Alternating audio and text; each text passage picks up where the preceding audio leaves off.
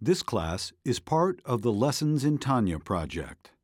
More classes available at lessonsintanya.com. Major funding for this Tanya class is provided by the Mettel Corporation. Additional funding is provided by Tanya students like you.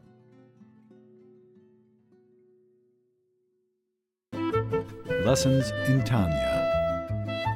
The Tanya of Rabbi Schneur Zalman of Liadi, taught by Rabbi Ben Zion Krasniansky. Tanya's text elucidated by Rabbi Yosef Weinberg.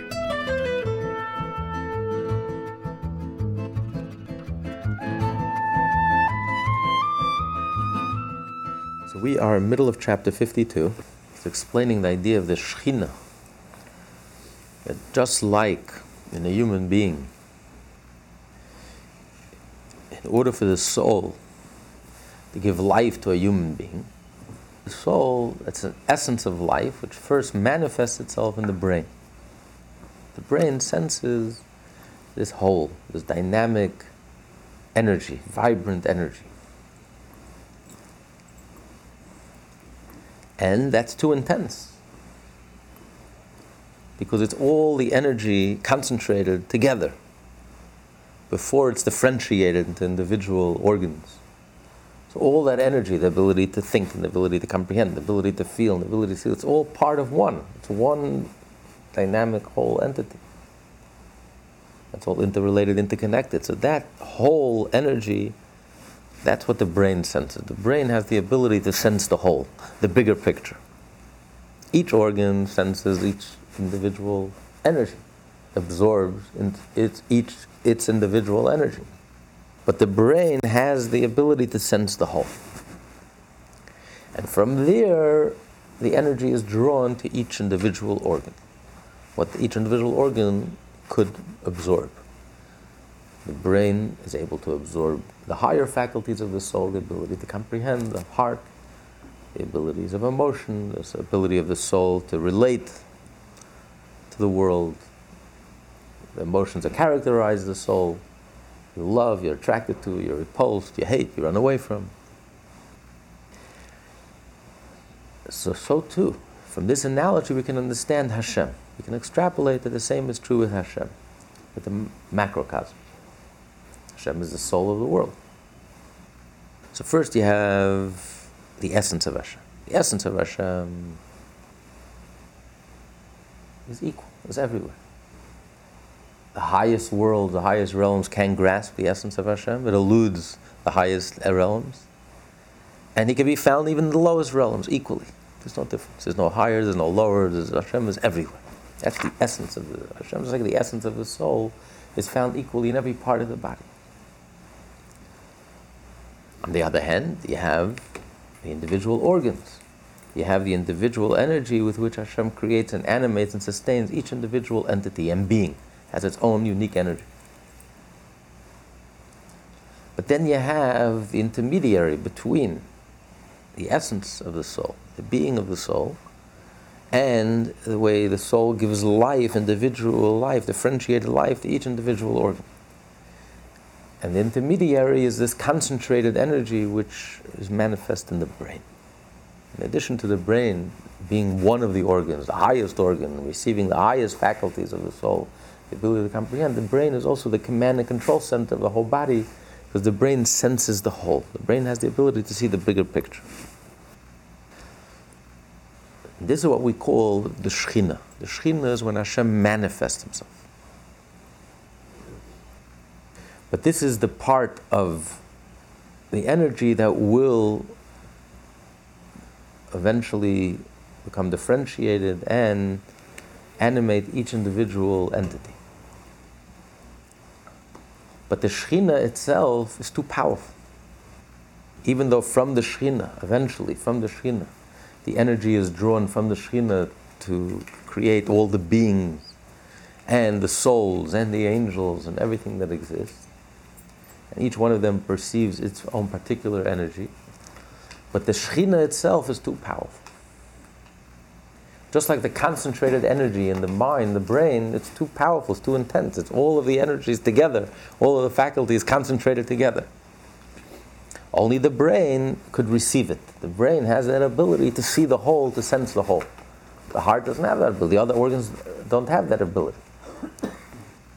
And then from there, each organ draws its specific energy. But it can't receive this energy directly because it's too powerful. Just like the ocean. Imagine the ocean came roaring through your sink. To get a drop of water, you have to limit it and you have to concentrate it. It's too powerful. You just overwhelm the vessel, the vehicle, the pipes. It's just too powerful. It's too much. It's too intense. So first it has to be revealed and manifest in a more general way. That's the beginning of the manifestation, the beginning of the revelation. In relationship to the soul itself, the soul begins to reveal itself and manifest itself in the mind, in the brain. That's where it first reveals all of its concentrated energy and life force. And then from there, each individual organ draws each specific faculty and ability and energy. So too, Hashem. First you have this general revelation, and Hashem reveals himself in a revealed way. But even this revelation is too powerful, it's too intense. It's what we call the Shekhinah. But if the Shekhinah would manifest itself overtly and directly, we would be overwhelmed. We couldn't exist. We would cease to exist. We would be swallowed up in our source. You wouldn't sense ourselves as being separate, as being apart, as being individualized.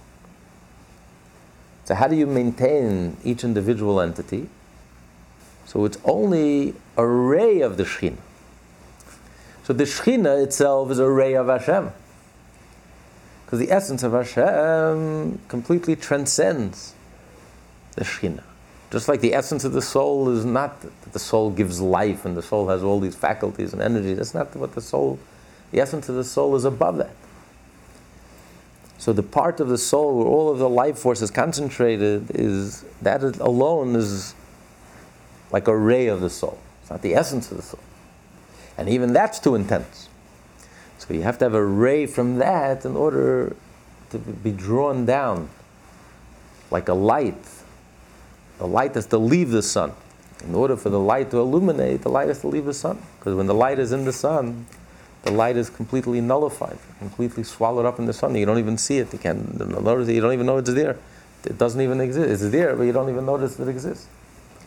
It's only when the light leaves the sun that the light, you can benefit from the light. And now the light is an entity. So too, the Shekhinah itself would not allow for anything to exist outside the Shekhinah. It would be so overwhelmed. The energy is so intense. It's only when the light leaves the Shekhinah, like a light from the sun, when the light leaves the sun, it's only outside of the sun, a ray, a glimmer from the sun, that enables us to feel our independent existence, that enables us to exist within our boundaries, within our frame of reference, within our framework. Every individual organ, every individual entity, every individual creature according to its nature. So this allows every individual entity to sense itself and to come into creation. So the Shekhinah itself is too powerful. It's only a light from the Shekhinah that allows us to receive this life sustenance.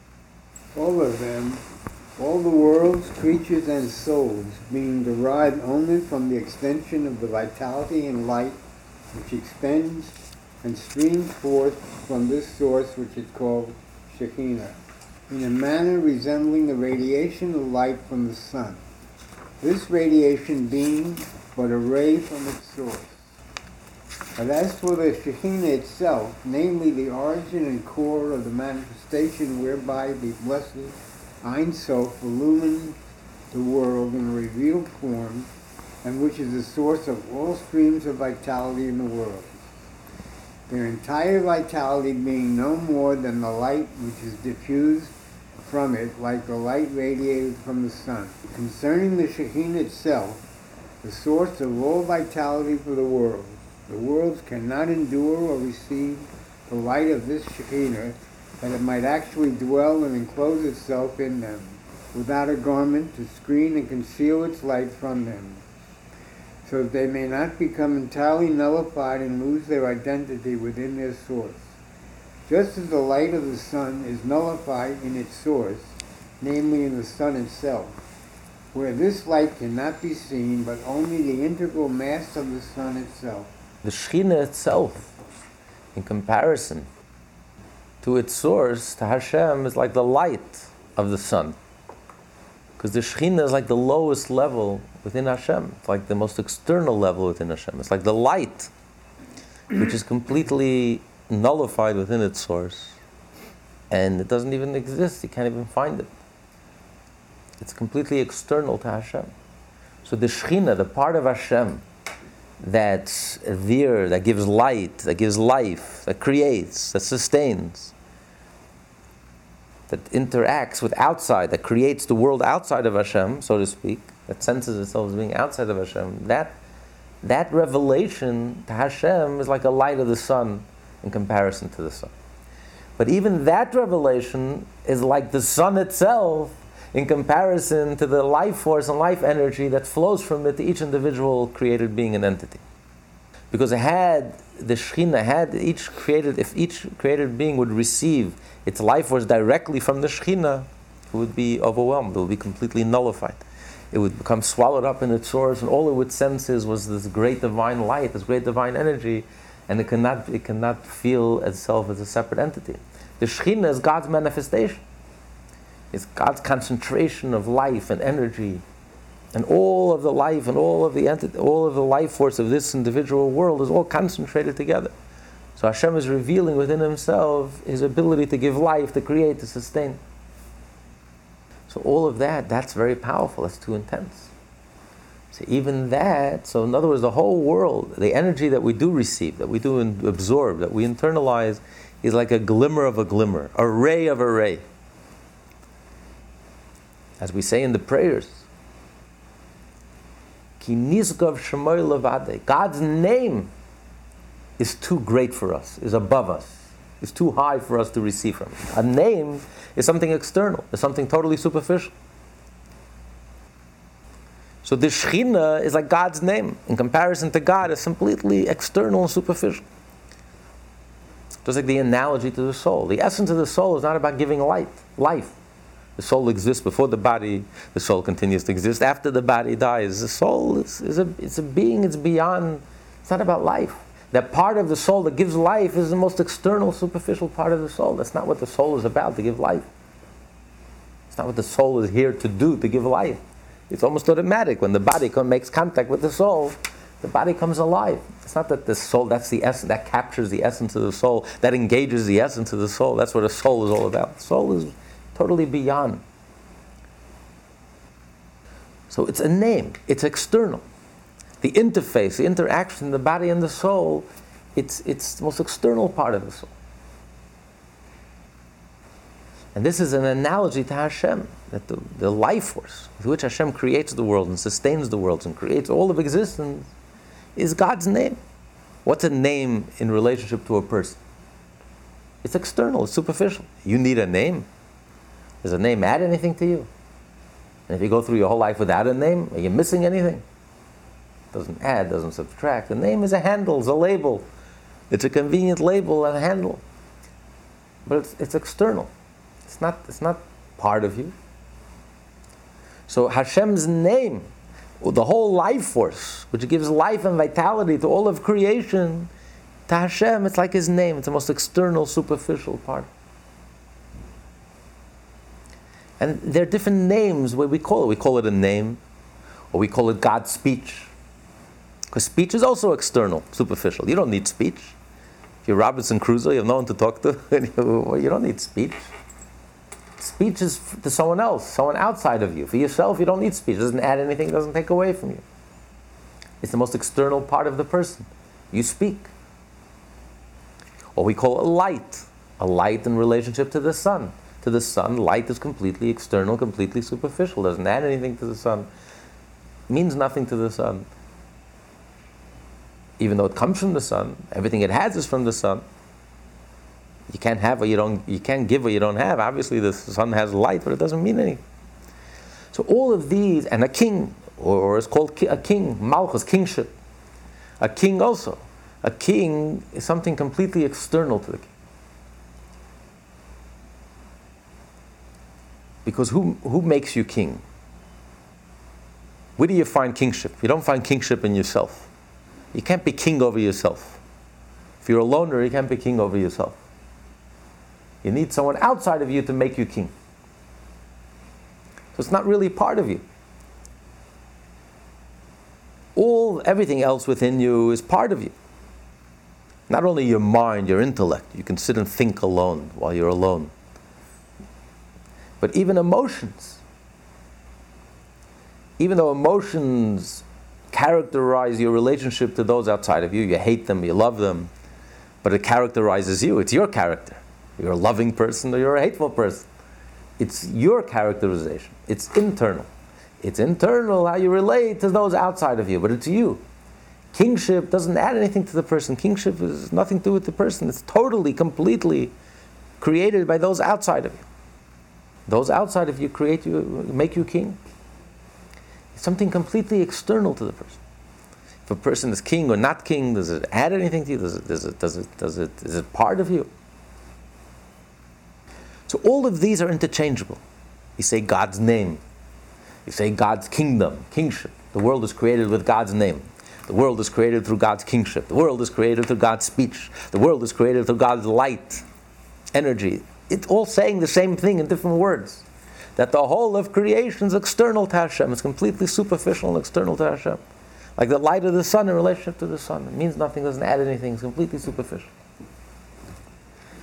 But then we say in the prayer, King David says in the Psalms, Nizgav Shemay Levade. Even God's name is Nizgav, it's too high. We can't receive the energy directly from God's name.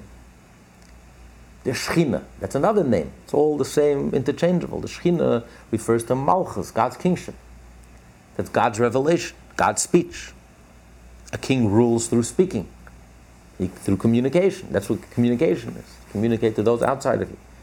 So even God's communication, even God's kingship, God's light, God's name, the Shechina, which is God's revelation, where all of it's too great for us. Nizgav is too high because it's all the energy concentrated together. Just like in the human soul. When the first revelation and manifestation of the soul is in the brain, when the brain senses the whole, where all of the faculties and all of the abilities are all concentrated together. It's too intense, it's too powerful. The individual organs cannot receive the light directly from the soul. So first it has to reside in the brain. And from there, each individual organ receives a limited energy customized to its ability. So we say, God's name is above. Only a ray, a shine, a ray. So the whole of creation, the energy that's within us is a glimmer of a ray. But in comparison to the glimmer, the ray is like a sun. Because this glimmer from the ray, the way the glimmer is in the ray, it's too intense, it's too powerful, it's completely nullified. So if this revealed energy, if this God's Shechina, if God's manifestation and presence were felt, it would all be nullified. The angels would be nullified, all of existence would be nullified. So it's only when the light leaves the sun. And how does when the light is covered up, when the sun is covered up, as you just read, it needs, in addition to being a glimmer of a ray, it also needs a lavush. It needs a garment, a veil, to cover up. Because without the veil, we cannot receive the glimmer. Without the concealment, without the hiding, without the veil, if the light would not go through the veil, then we couldn't receive this glimmer of the ray, of the Shechina, because it would be too intense. Just like the sun. The sun, we have to receive the light of the sun through a cover. The ozone layer. Otherwise the light of the sun would be too intense. We couldn't handle it. It would burn us up. We would cease to exist. in order for us to receive, to exist, and to receive the sun, where the sun gives us life and existence and nourishes us and nurtures us and helps in our existence, the sun has to be covered up. We can't get the sunlight directly. It has to be covered up. So even the glimmer is not enough. The glimmer, even though it's just a glimmer of the ray, it's just a glimmer of light, but even that's too intense. It has to be covered up. And only when it's covered up, then we could receive this glimmer. And then it nourishes us, it nurtures us, and then it's beneficial. But if there's no cover, it would just burn us up. We just couldn't exist. So we need these two aspects. Firstly, it's only a glimmer of a ray. It's the glimmer of the Shekhinah. And the Shekhinah itself is just the ray of Hashem. It's His name, it's His manifestation, His revelation, His speech, His kingship. It's the most external, superficial part of Hashem. It's Hashem's light, His revelation. But even that's a sun in comparison to the energy that we do receive. Because that energy is too intense, too powerful, too concentrated.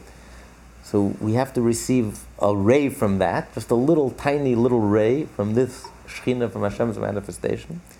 And even that has to be covered up in a levush, in a garment, in a veil. So too, since the Shekhinah is the source of vitality of the whole of creation, all of which receives but a ray of the Shekhinah, then if the Shekhinah itself, the actual source, would be manifest, all created beings would be nullified in that source. Their situation would be exactly similar to the sun's rays as they are found within the orb of the sun, where they are completely nullified. In order for the Shekhinah to dwell within the worlds and their creations, there must therefore be a garment which serves to conceal its light. Only then can creation receive the Shekhinah and not be nullified out of existence. For what manner of garment can possibly conceal the Shekhinah and yet itself not be affected by it, so that it too will not become nullified? Since the Shekhinah is the source of all creation, it is, of course, the source of the concealing garment too. In other words, if the Shekhinah is manifest in the garment, example, if the garment is enveloped by its source, then it follows that it should be nullified out of existence. He's giving a little introduction what follows. The question that's raised here is, what garment could cover up and conceal the light, could contain the light and cover up in the light and act as a filter to allow the light to go through without destroying, without nullifying existence? Because just like the light itself, when the light is within its source, it's completely nullified within the source. So the question is, when the Shekhinah, when God's revelation, when God's light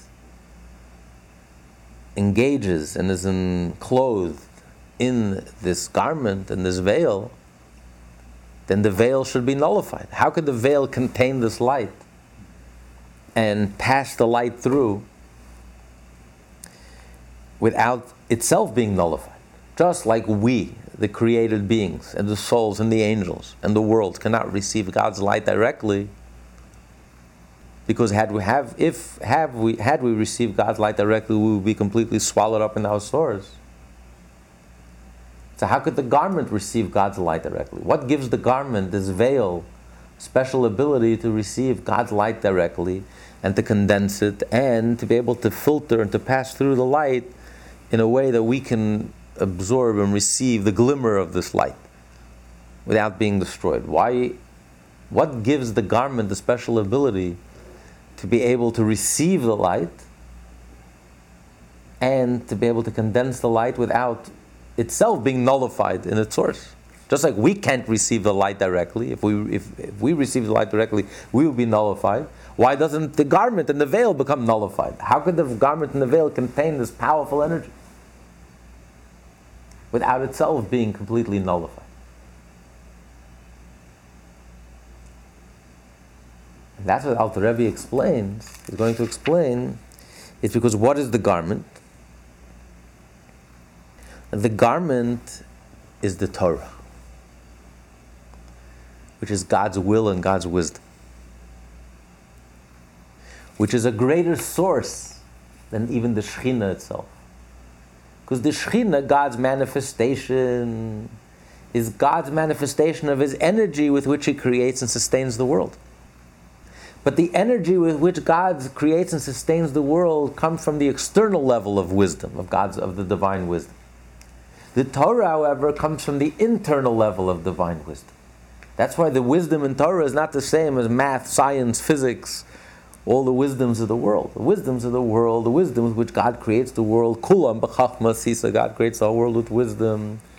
That's the external level of wisdom. But the wisdom with which the Torah, that's God's internal wisdom. External wisdom is you figure out how I'm going to create this vessel, or how I'm going to make this piece of art. It's all external. Then you have wisdom, your internal wisdom, not in relation to anything outside of you, but internal wisdom. That's manifest in the Torah. So the Torah and mitzvot, which is God's wisdom and God's will, come from a much greater source, from the internal, God's inner will and God's inner wisdom. So since they come from a much greater source than even the source of the Shekhinah, the source of God's light, the source of God's speech,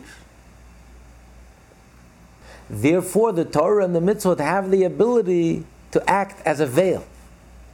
They could receive God's Shekhinah, God's manifest light, and then condense it and act as a screen and allow the light to filter through and to pass through to us on a level that we can absorb without being destroyed, without being nullified.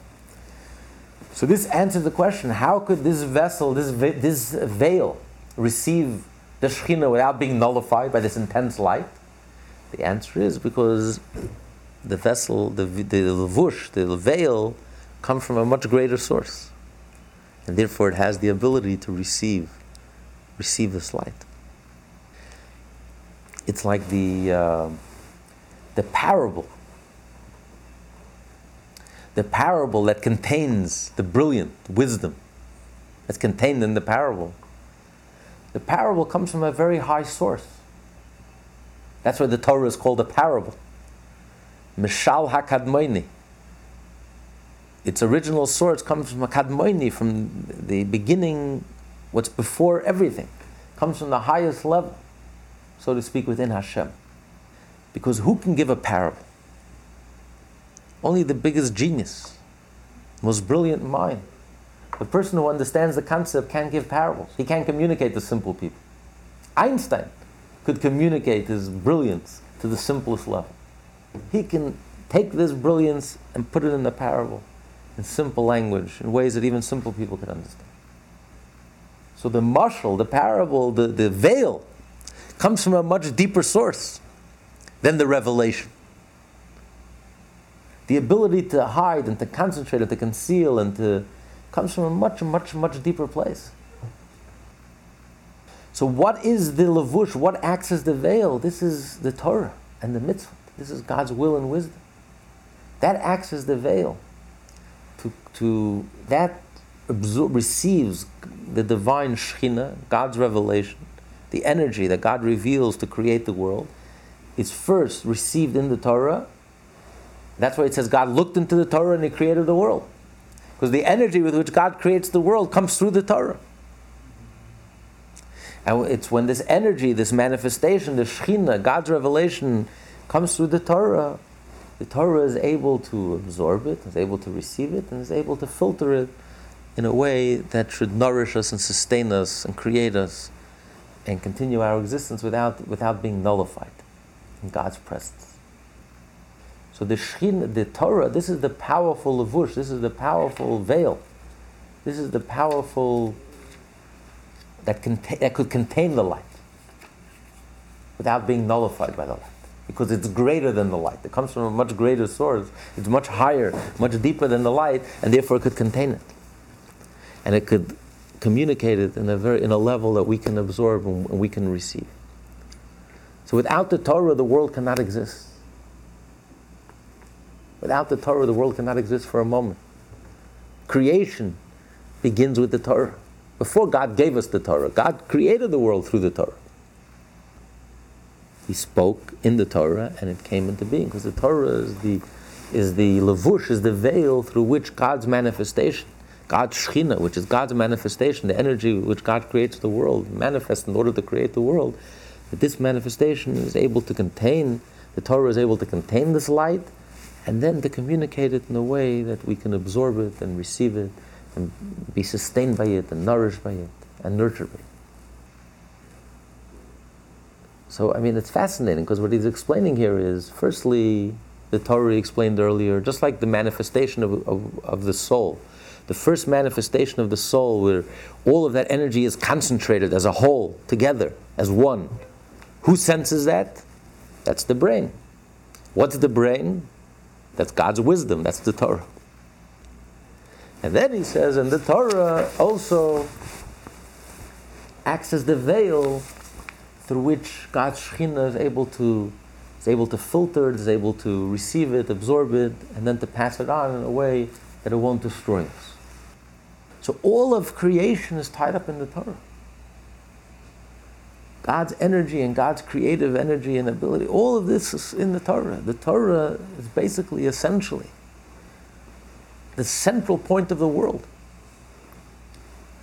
The Torah is the brains of the world. The Torah is God's brain. It's the brain of the world. And the Torah is also the veil that absorbs the light and filters through the light and enables us, each individual entity, to receive our individual energy and ability.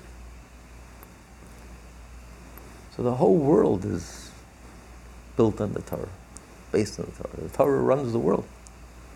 I wonder why the Torah scholar is really in charge of the whole world. And with the power of the Torah, he has the power to run the whole world, and he's in charge of the world, and he can change the world. Because everything is connected to the Torah.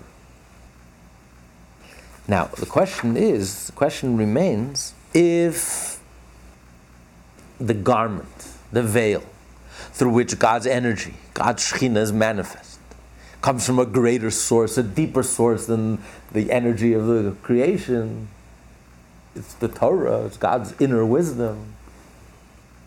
The mashal, the parable, comes from Hakadmaini, comes from the beginning, the origin, the deepest source within Hashem. So if the world cannot receive the light of the Shekhinah because it's too intense, it's too powerful, if God's revelation, this concentrated energy, is too powerful and too intense for us to receive, how can we receive the light when it's filtered through the Torah, when the Torah is the veil, if the Torah comes from a much deeper place? If we would have received this intense light directly, we would have been nullified within this light, like light that's nullified within the sun. How much more so we should be nullified to this veil, to the Torah, which comes from much deeper place. How does the Torah allow us to exist as independent beings, as separated, differentiated, independent beings? And the answer is because this is the Torah, the revealed part of the Torah. The Torah that's revealed, which comes in a garment, which comes in a hidden form. It's like a parable. It's hidden. And the truth is, everything in life is really a parable. The right way to look at this world, and this is what the Torah changes us, how the Torah changes us and the Torah affects us, what the Torah gives us is, it allows us to see how everything in this world is really just a parable for Hashem. Everything in life, every experience in life, business, relationship, everything, parent-child relationship, master-servant relationship, king-subject relationship, shepherd-animal relationship, every relationship imaginable, every human experience is really just a parable to help us understand Hashem, another aspect of Hashem. So what the Torah helps us see is the world is not an illusion, like the Eastern mystics claim. No, God forbid. Torah is real. God created the world. It says in the Torah, He created the world. He's creating the world through the Torah. This is very real. But the Torah, what the illusion is, that the world is an independent existence. The world is just a reflection of Hashem. And everything in this world is just a reflection of Hashem. And everything in this world is just here to help us relate and understand a different aspect of Hashem. That's what the Torah does for us. The Torah opens our eyes and helps us see Hashem everywhere, in everything, without destroying us, without us being nullified. But as we go about our daily lives, and as we live and operate and function in this frame of reference, in this framework that we live in, which is the physical, material, multiple world, in this world, in every aspect of our lives, in business, at home, every detail of our lives, we're able to see and connect with the source, with Hashem. That's when you live a life of Torah.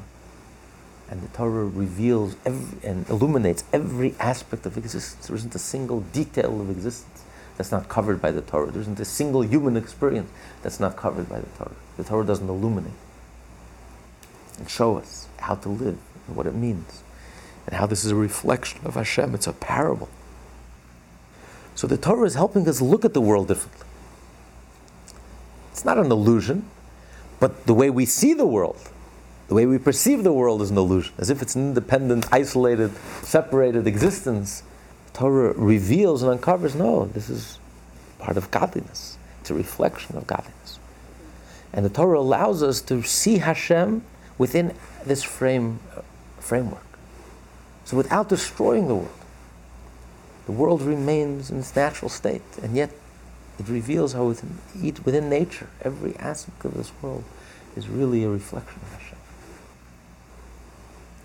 So this is why the Torah, this is why we're not nullified by the veil, even though the Torah comes from such a deep source, because the Torah is a parable. It's hidden, it's concealed. It's the revealed part of the Torah, where godliness is concealed. And since it's concealed, it allows us to exist, and we feel that we're in independent existence, and we're able to reveal Hashem, and able to draw down Hashem and to reveal Hashem in every aspect of our lives. And it becomes a Torah of life, a Torah that nourishes us, that nurtures us, doesn't destroy us, doesn't nullify us from existence. On the contrary, it helps us come alive, it helps us live and deepen our life, and lead a meaningful life, a Torah life, spiritual life, a godly life. So that's what Alter Rebbe is going to explain now. The Alter Rebbe anticipates this question by stating that the garment is Hashem's will and wisdom, which are enclosed in Torah and the mitzvah. Since the garment belongs to a plane even higher than the source of the world's vitality known as the Shekhinah, it is not nullified by it. However, asks the Rebbe Shlita, according to this explanation, the question becomes even stronger. If creation cannot receive the light of the Shekhinah, then surely it cannot receive the light of the garment, which is even higher than the Shekhinah. This, the Rebbe Shlita says, is answered by the Alter Rebbe when he says, only that it has descended by means of obscuring gradations. This means that since Hashem's will and wisdom are found in the Torah and the mitzvah, descended in the gradations of the world, being able to clothe themselves even in material things, they therefore can serve as a garment to conceal the light of the Shekhinah. So Hashem concealed himself in the material things. So really, when you put on tefillin, and you light a Shabbat candle, and you give tzedakah, the mitzvah, the light is so intense, so powerful, we should be consumed by it. It should burn us up, it should nullify us. But Hashem enclosed himself in the physical, tangible mitzvah, and therefore it's hidden, and therefore it doesn't have that effect on us. We don't burn up and we don't become nullified. It's hidden, it's concealed. We draw down the Shekhinah, we draw down Hashem, but in a way that we can absorb, in a way that it doesn't destroy us. It doesn't nullify it. On the contrary, it gives us life. It sustains us. It continues our existence. Now understand why the garment itself is not nullified by the light of the Shekhinah, as well as how created beings can receive this garment within themselves, for it is none other than Hashem's will and wisdom, which he enclosed in Torah and the Mitzvah, as shall be presently explained. These last three chapters, 51, 52, 53, are from the deepest chapters in Tanya. It's very, very profound stuff. He ends on a high note. He discusses Chabad. He ends up discussing Chabad, Chachma, Bina, Das, Torah, God's wisdom, the brain, which receives God's Shekhinah, manifests God's Shekhinah. This is the Holy of Holies. This is the oil, as we're going to explain. This is what sustains. This is what nourishes. And this is so central to the Alter Rebbe, Chabad. Wisdom, understanding, and knowledge, learning, Torah, understanding. For what is this garment which is able to conceal and clothe it? The Shina yet will not itself be completely nullified within its light. This is his blessed will and wisdom, and so forth, referring to the levels of the Bina and Dat, which are part of the intelligence, above as mentioned earlier, which are clothed in the Torah and its mitzvah that are revealed to us and our children. For the Torah issues from Ilah, the higher wisdom, supernal wisdom. Supernal wisdom, which is the level of the Chachma of Absolute, that is immeasurably higher than the world of manifestation, which is the Shina. As mentioned earlier, Shinak refers to the initial stage of revelation, for which reason it is called the world of manifestation. Since Chachman Ilah is entirely beyond the pale of revelation, it is therefore immeasurably higher than the Shina. For he is wise, with the wisdom of Chachma of Absolute, but not with the knowledgeable wisdom, and so forth. And as has previously been explained, the infinite light of the blessed Ein Sof is clothed and united with supernal wisdom, and he and his wisdom are one. So this is not only the will of Hashem, but even his wisdom and understanding and knowledge, as expressed in the Torah. Because you have the will of the mitzvah, you desire the mitzvah, and then you have the explanation of the mitzvah, the wisdom behind the mitzvah, the understanding, the knowledge. So God and his will and his wisdom are one and inseparable. Although Hashem is undefined, Hashem is beyond wisdom, the 10 Sfirot do not characterize God, not like a human being, where our attributes characterize us. We are loving. We are kind. We are wise. Hopefully. We are understanding. We are knowledgeable. Hashem is not characterized by the 10 attributes. As the verse says, Ani Hashem lo shanisi. I Hashem have not changed. I remain unaffected. We are changed through our wisdom, through our emotions. We are wise. We are emotional. We are loving or kind or strict or intense. It characterizes us. So we are affected by it. Hashem is different. Hashem is not affected. Hashem is angry, and Hashem loves, and Hashem is wisdom, but he's not affected by it. Ani Hashem lo shanisi. I'm not affected by it because it doesn't characterize Hashem. Hashem remains unaffected. That's the difference between us and Hashem. That's why we can't relate to Hashem. Hashem is so beyond. Hashem is undefined. He remains undefined. By us, the 10 attributes characterize us. They define us. We are wise, we are loving. Hashem remains undefined. Even when Hashem is wise, and Hashem is loving, and Hashem is compassionate, and Hashem is intense, Hashem remains undefined. It doesn't define Hashem. It doesn't characterize Hashem. Hashem remains unaffected. Hashem is infinite. You can't define it. But yet, in some mysterious way, in some mystical way, Hashem and His attributes are one and inseparable. So when you say that Hashem understands, it's Hashem, it's His infinite self. Hashem emanates from within Himself. Hashem has the ability to concentrate Himself and to emanate from within Himself wisdom.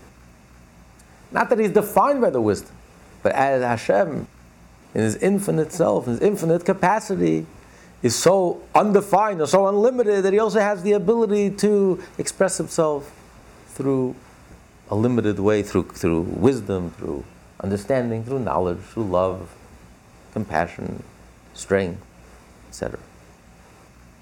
So since Hashem and His wisdom are inseparable, so therefore, when you talk of the Torah, you speak of the Torah is the wisdom of Hashem. Hashem and His wisdom are inseparable. So it's really Hashem Himself, His infinite self is found in the Torah. And therefore, since Hashem's infinite self is found in the Torah, therefore, He has the ability to receive, to contain this powerful light, to absorb the powerful light of God's Shekhinah, God's lowest level, His revealed self, the energy that creates the world when it's revealed. But it's revealed in all its intensity and all concentrated together, and it's too intense for the worlds to receive and to absorb. But when it's revealed through the veil has the ability to receive this light without being nullified, and to transmit and to pass on the light in a way that we can absorb.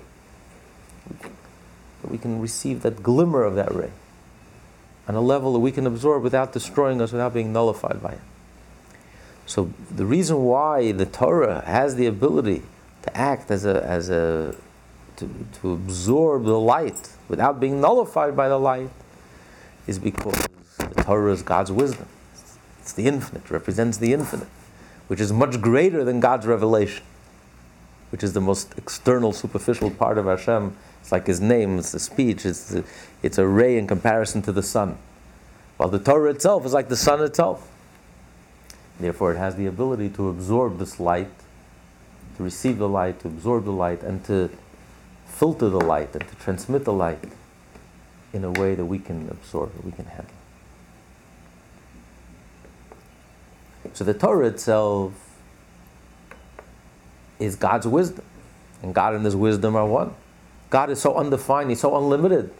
He's not even limited to being infinite. He has the ability to express Himself in a finite way. And that's the Torah. That's God's wisdom. So therefore the Torah has the ability, the Torah reveals God's ability to give us a mashal, to create a world that's limited. And to reveal that the world is really just a parable. Everything in this world is just a parable. It's like a projection. Take a three-dimensional object and project it on a two-dimensional surface. Now, if you don't see the source, all you see is what you see. So you just see the flat surface. Looks like a cartoon.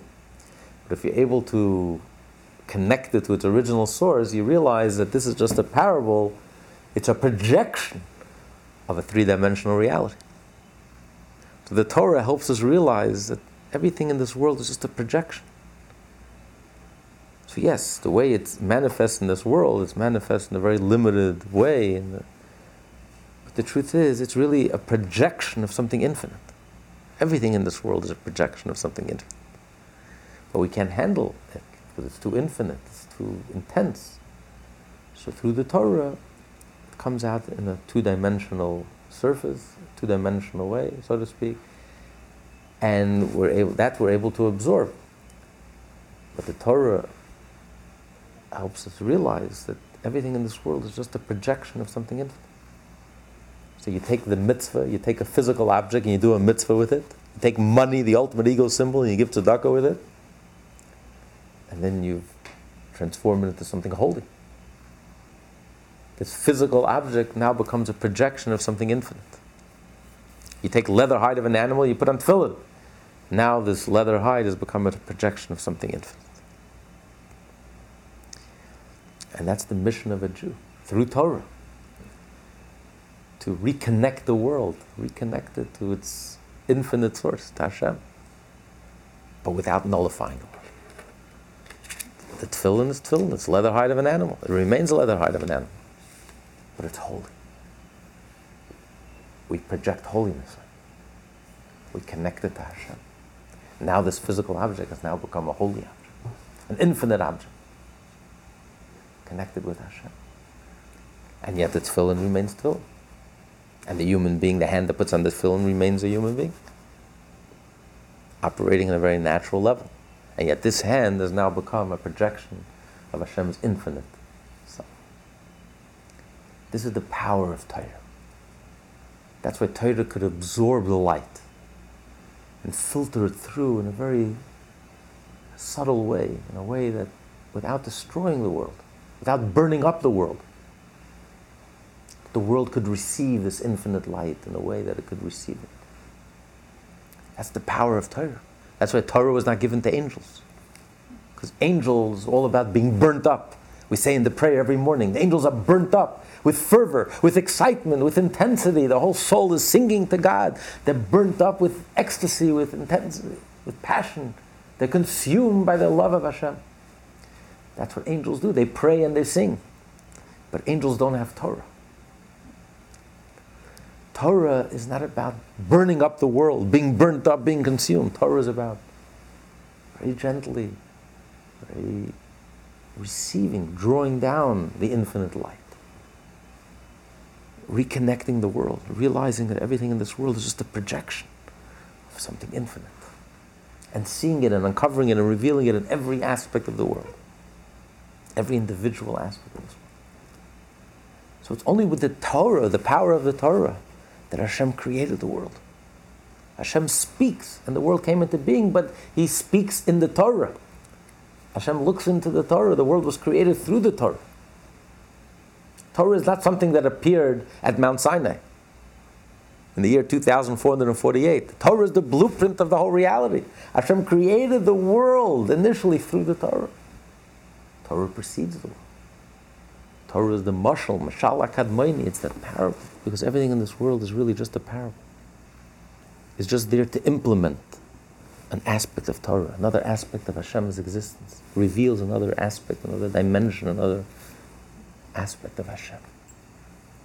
Because Hashem is infinite, and therefore there's such an infinite variety of creatures and created beings and worlds and realms and higher levels of consciousness, and every one of them is just another aspect revealing the same infinite aspect of Hashem. And that's the mission of a Jew, through the Torah, to reveal within all of creation. And that's why Torah deals with every aspect of creation. There isn't a single aspect of creation that's not covered by Torah. Torah is not religion. Torah doesn't just deal with religious things. Torah deals with business, how to tie your shoes in the morning, how to wake up, how to go to sleep, how to have relationships. There isn't a single aspect of existence that's not covered by Torah. What you should do, what you shouldn't do. What's positive, what's negative, what's neutral. Because the Torah is what reconnects and helps you realize. An animal in this world, what's an animal? It's just a projection of a certain aspect of Hashem, of higher realms, and ultimately of a certain aspect of Hashem. Everything in this world is just a parable, a projection, where it's just projected in a different plane. And that's why you have different worlds, different dimensions. You have a 5-dimensional reality is projected on a 4-dimensional reality. So the source is a 5-dimensional reality and it's being projected on a different level. So if you just take it at face value, you're missing the whole point. You know, like a hologram, right? The hologram is a projection. It's everything in this world is just a projection of something. And the Torah allows us to make that connection without being destroyed in the process. So the Torah is the veil. Without the Torah, it would all be nullified. It would all be burnt up. It would all be consumed. It would all be completely nullified. We couldn't receive the light directly. But the Torah allows us to receive, to to implement, to reveal, to reconnect, and without destroying. And that's the power of the Torah was given to a Jew in this world. Angels don't have this power. That's why they were mad. What? That's why they were upset. That's why they were upset. And that's the difference in all other religions and all other mysticisms. They try to be like angels. But the Jew has the Torah. We're light years ahead of that. That's pre-Mount Sinai. We have the Torah. The Torah gives us this, able to draw down the infinite in this world in a way that we can absorb it gently, receive it, reconnect. This is the power of the Torah. This is where God's energy is concentrated in the Torah. This is where God's energy is manifest.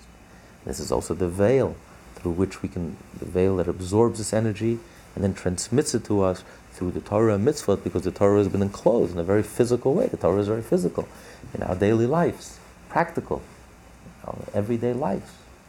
Mezuzah on the doorpost in your home, kosher in your kitchen, your pastrami sandwich, kosher, very practical. Your lunch on a Wednesday afternoon, kosher. It's business, honestly, relationships, every aspect of life. And it allows us to absorb and to connect with the infinite. So the Torah is reality. The Torah is life. So you can't just look at Torah as a bunch of dry, cut and dry rules and laws. Shorish and nagachas apara, an axe that gores a cow. And then who's responsible, who's not responsible, how much are you responsible?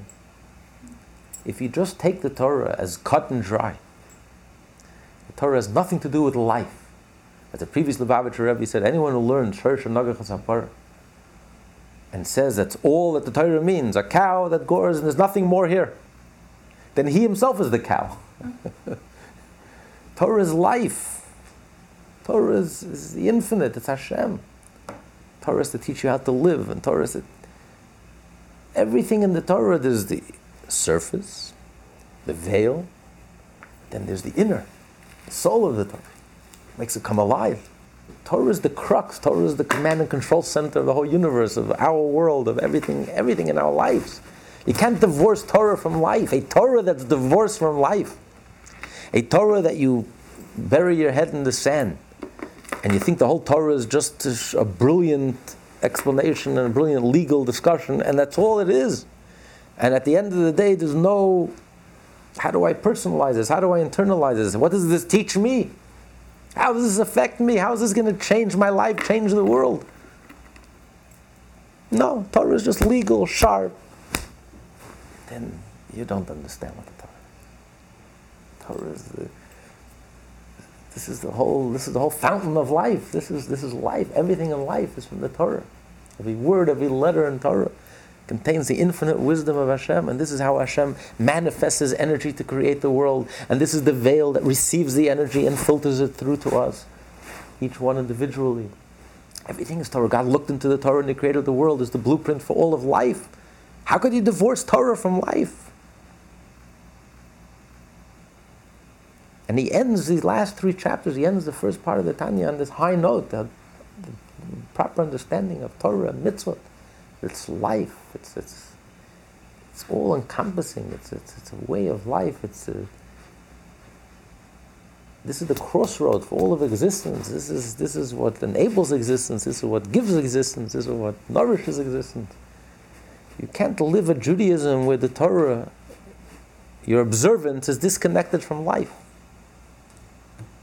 You're just going through the motions, or you're just doing rituals and customs. Torah is not rituals and customs. Torah is life itself. There's nothing without the Torah. Thus, Chachma, as well as the other levels of divine intelligence, such as Bina and Dat, are far superior to the level of the light of the Shekhinah. They are therefore able to serve as a garment concealing the Shekhinah, without being nullified by its light. But how can divine intelligence serve as a garment, and how can created beings accept this garment when it is in fact loftier than the Shekhinah itself? The Alter Rebbe now answers this question. Only this is because its supernal wisdom and Torah has descended by means of obscuring gradations from the higher grade to the lower grade, with the descent of the worlds until the Torah has clothed itself in material things, namely the 613 commandments of the Torah. So because it enclosed itself, the garment is enclosed in material, it's hidden in material things, that's why we're able to receive the light without being nullified. It doesn't nullify our existence, on the contrary, it nourishes us, sustains us, and continues to create us. I have a question. Sure. Why do you think that in God's infinite wisdom that He left a few things to be finished by the Rebbeim? Meaning? Why didn't He just do the whole thing, but then some things were left with the Rebbeim to make the conclusions on, which is not the supernal being. He left some things for men, for people to.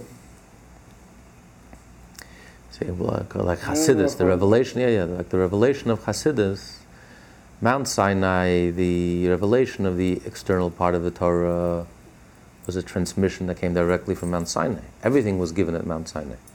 But the revelation of Hasidus came about from the Jew, so to speak, from the Baal Shem Tov and the Maggid.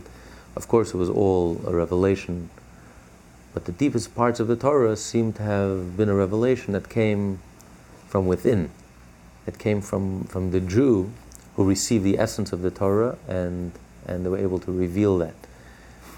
But this is a preparation for the coming of Mashiach. Mashiach will come, and that's why Mashiach will be permanent. Mount Sinai was a revelation that came from above, and that's why it didn't last. 40 days later, the Jewish people reverted back to the sin of the golden calf. So it lasted from Purim till Shushan Purim. It didn't last long. Versus Mashiach will be permanent. Why? Because Mashiach will come from within. There'll be an inner transformation. We will receive and absorb. This will become who we are. And that's why the revelation of this part of the Torah, it's all given at Mount Sinai. But the revelation of this part of the Torah, the essence of the Torah, Hasidus had to come, so to speak, from within, because this is the preparation, this is the Torah of Mashiach, when there'll be an inner consciousness, an inner awareness, something will shift inside, something will change inside, and will completely transform us. So it's not a revelation that's from above, it's beyond us, it's otherworldly. It becomes completely one with us. It becomes our nature. It becomes natural. And that's why this part of the Torah, which is the essence of the Torah, ironically is the most natural. The Chassid is the most natural human being. He's funny. Loves to hear a story and tell a story. Loves to sing, loves to dance. Celebrates life. And he's the holiest and the most godly. And it's most natural. Because when you get to the essence of the Torah, this transforms you at the very core and essence. This reveals or uncovers your core and essence. It reveals that at the core and essence you are godly. And everything is God. And there is no other reality than God. So to be Jewish and to be godly is the most natural thing in the world. There's nothing otherworldly about it. On the contrary, not to be Jewish, not to act Jewish, is the most unnatural thing in the world.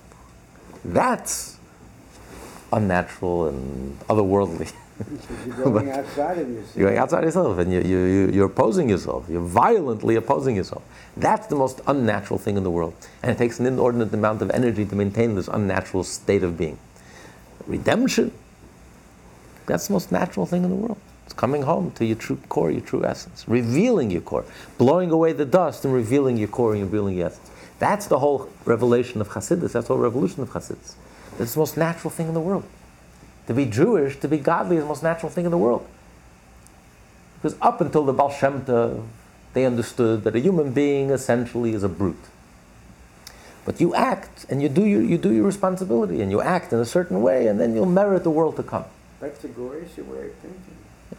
Comes along Hasidus and says, no, your essence is godly. The whole world is nothing. The whole substance of the world is godly. There really is nothing else. It's a natural So way. it's the most natural thing in the world. And Torah is not just a job that we have. God gave us an assignment. I want you to do mitzvot. This is a job you have to do, a ritual, a custom. Torah is godly. Mitzvot are godly. And when a Jewish soul studies Torah mitzvot, it ignites something inside your soul. That's how you connect with God. A mitzvah is a connection. You're doing something godly, your soul is godly, you're doing something godly, and that connects you with Hashem. And you're transforming the world, revealing how the world, everything in the world has a godly spark, you're reconnecting it to its source.